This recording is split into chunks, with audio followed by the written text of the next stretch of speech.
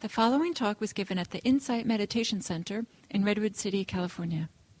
Please visit our website at audiodharma.org. So we'll begin this period of metta practice, again, starting where it's easiest. So we'll start with, for yourself, you can start with either yourself or an easy being.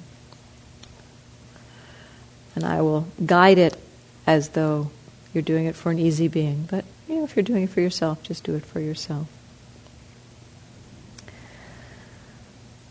So allowing your body to be comfortable, relaxed. And let your attention settle into the area around your heart. Just noticing what is present there.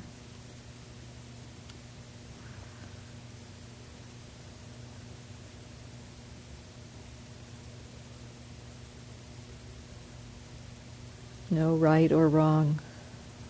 Simply as it is. Can there be an accepting feeling for that?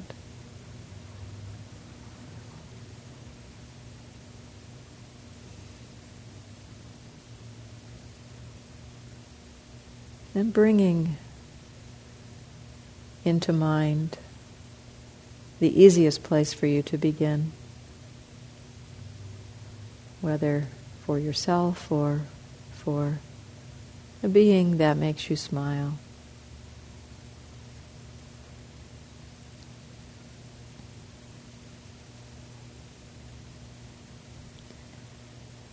Allow yourself to spend a few moments reflecting about things you appreciate about either yourself or this being.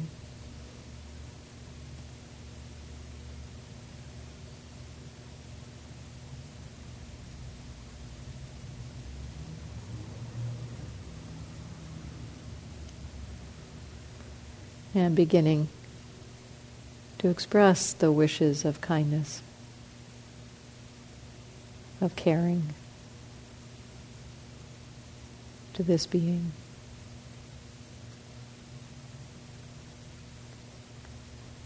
May you be happy.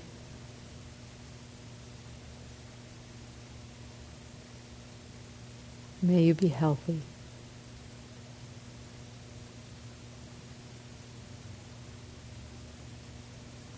May you be safe.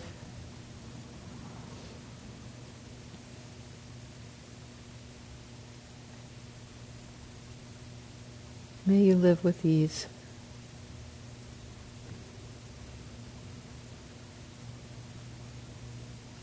With each phrase, remembering to check in the area of the heart and seeing if there's been any impact in making this wish.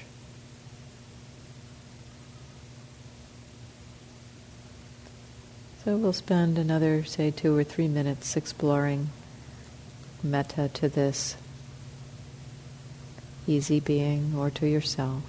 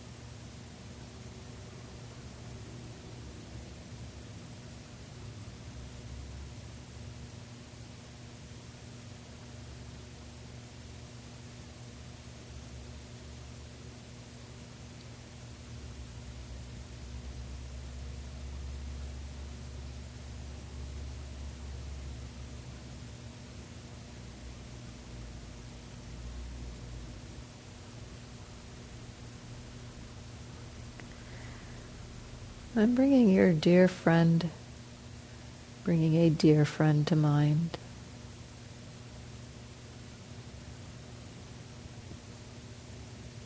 Allowing yourself to connect with an image, perhaps, of your dear friend, or maybe a feeling of being with them.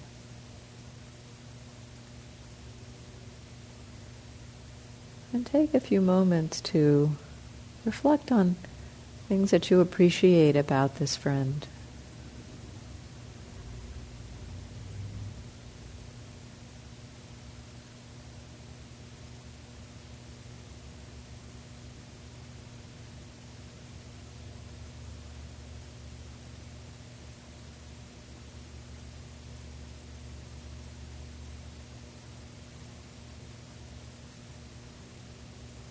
And begin expressing the wishes of kindness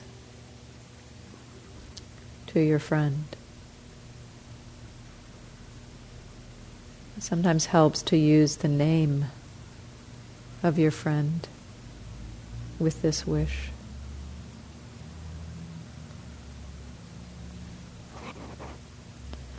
May you be happy.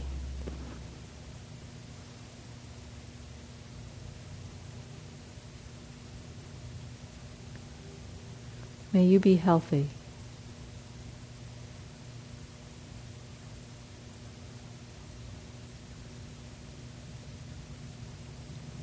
May you be safe.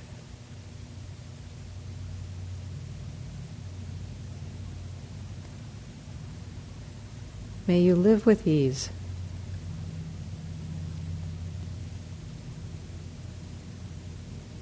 Continuing for the next few minutes. Wishing well to your friend.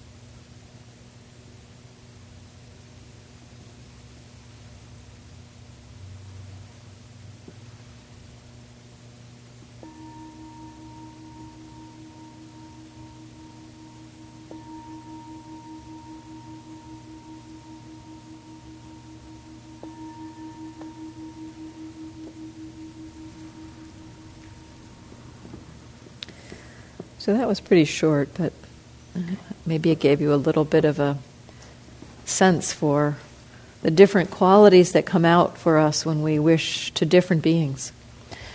So what happened, or do you have any questions about that since you've practiced with this just a little bit? Anything? I wanted to leave a little time, yeah. Wait for the mic. I was actually surprised at the degree of resistance to using it as an exploration process. So even though I have understood that it's a purification practice, the actual seeing of it and allowing it to be what the practice is about rather than something going wrong with the practice is still difficult. Uh-huh. So you were finding that, I just want to clarify what you were seeing. So as you were doing it, you were noticing that there was perhaps some challenge coming There up. was some tightening, a recollection of a way that someone who was a very dear person to me, a very, kind of a lifelong friend, was edgy about something over a period of time, more than 30 years ago, at a very different stage of life. It's amazing. I still have some awareness of that. Yeah. And so, there was some contraction. And then, so there was resistance then to allowing that contraction? I mean, what there was a recognition that, this is the practice, to look and see what comes up. But there was also a sense of, no, it's not supposed to be that way. Okay. So, this is partly our habit, right, of what we envision our practice to be about. So at that point, you could just go, okay, yes, allowing that too. It's like, okay, yep. And that's compassion for yourself, basically. It's like, yes, this process is not an easy one. And it's not just the metta that brings up the difficulty, but my whole opinion about the agenda of the meditation brings up some difficulty as well. Yeah, Linda. We had previously been practicing. Is it on? Okay, hold it a little closer. We were practicing being present in mindfulness, and so here in this meditation, I don't feel present. I know I can do metta because every night when I'm not meditating, I have the wishful thinking and good wishes, and they go out, and I feels fantastic, whether it's a difficult situation or a friend or whatever. But I go through a whole gamut, and it feels like metta to me. Uh-huh. But here now, doing it as an agenda, I don't feel present.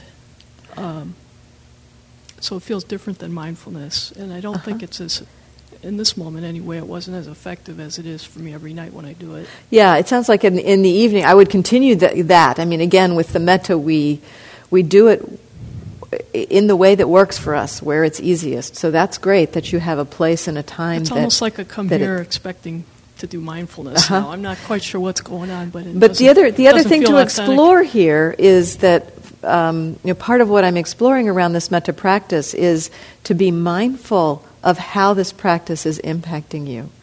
So it's kind of a blend a little bit. You say the phrase and then bring mindfulness to what's happened as a result of saying that phrase. So see if you can keep coming back to that as we're doing it here, and see if that helps to keep you a little more present. Because it is very much for me, it's very much having that blending of the metta with the mindfulness was what made the practice work for me. Yeah. So that's part of what I'm trying to explore. Yeah.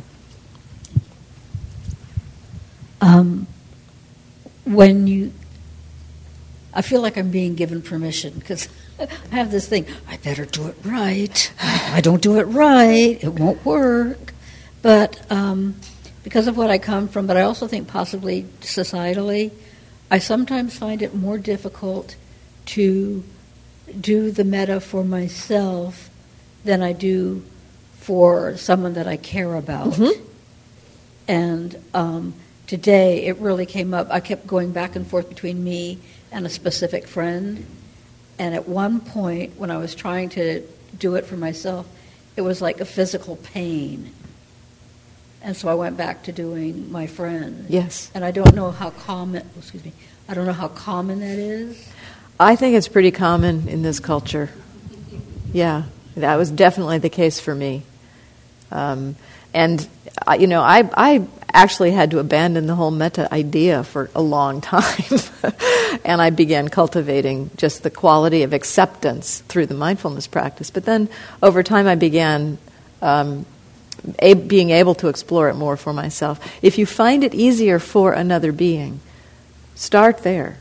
You may find yourself in one of the later categories, that after you've generated a little more of the sense of the quality, you might then kind of slip yourself in for a phrase or two. It's like you're wishing well to this being, and you can feel that sense of connection. And then one phrase, and may I be happy too.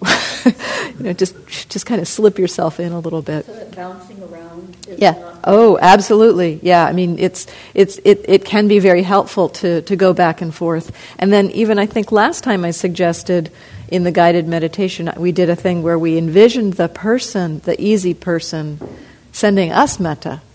Sometimes it's easier to receive it from another person than it is to offer it to ourselves. So that's another thing you could explore. It's indirect because you're doing it in your own mind, right? You are wishing yourself the metta, but you're doing it as if it's coming from another And I do being. know she wishes me well. Yes, yeah. So I that's do know that for a fact. so that you can envision that and perhaps be able to receive that feeling from her. So that's another way to explore that for yourself. Thank you. And we should stop. So I'll be away for a couple of weeks. I'm teaching a retreat up at Spirit Rock. Maria Stratman will be here for the next 2 weeks. So I don't think she's going to continue with Metta, but I will pick it up again when I get back. So see you when I get back.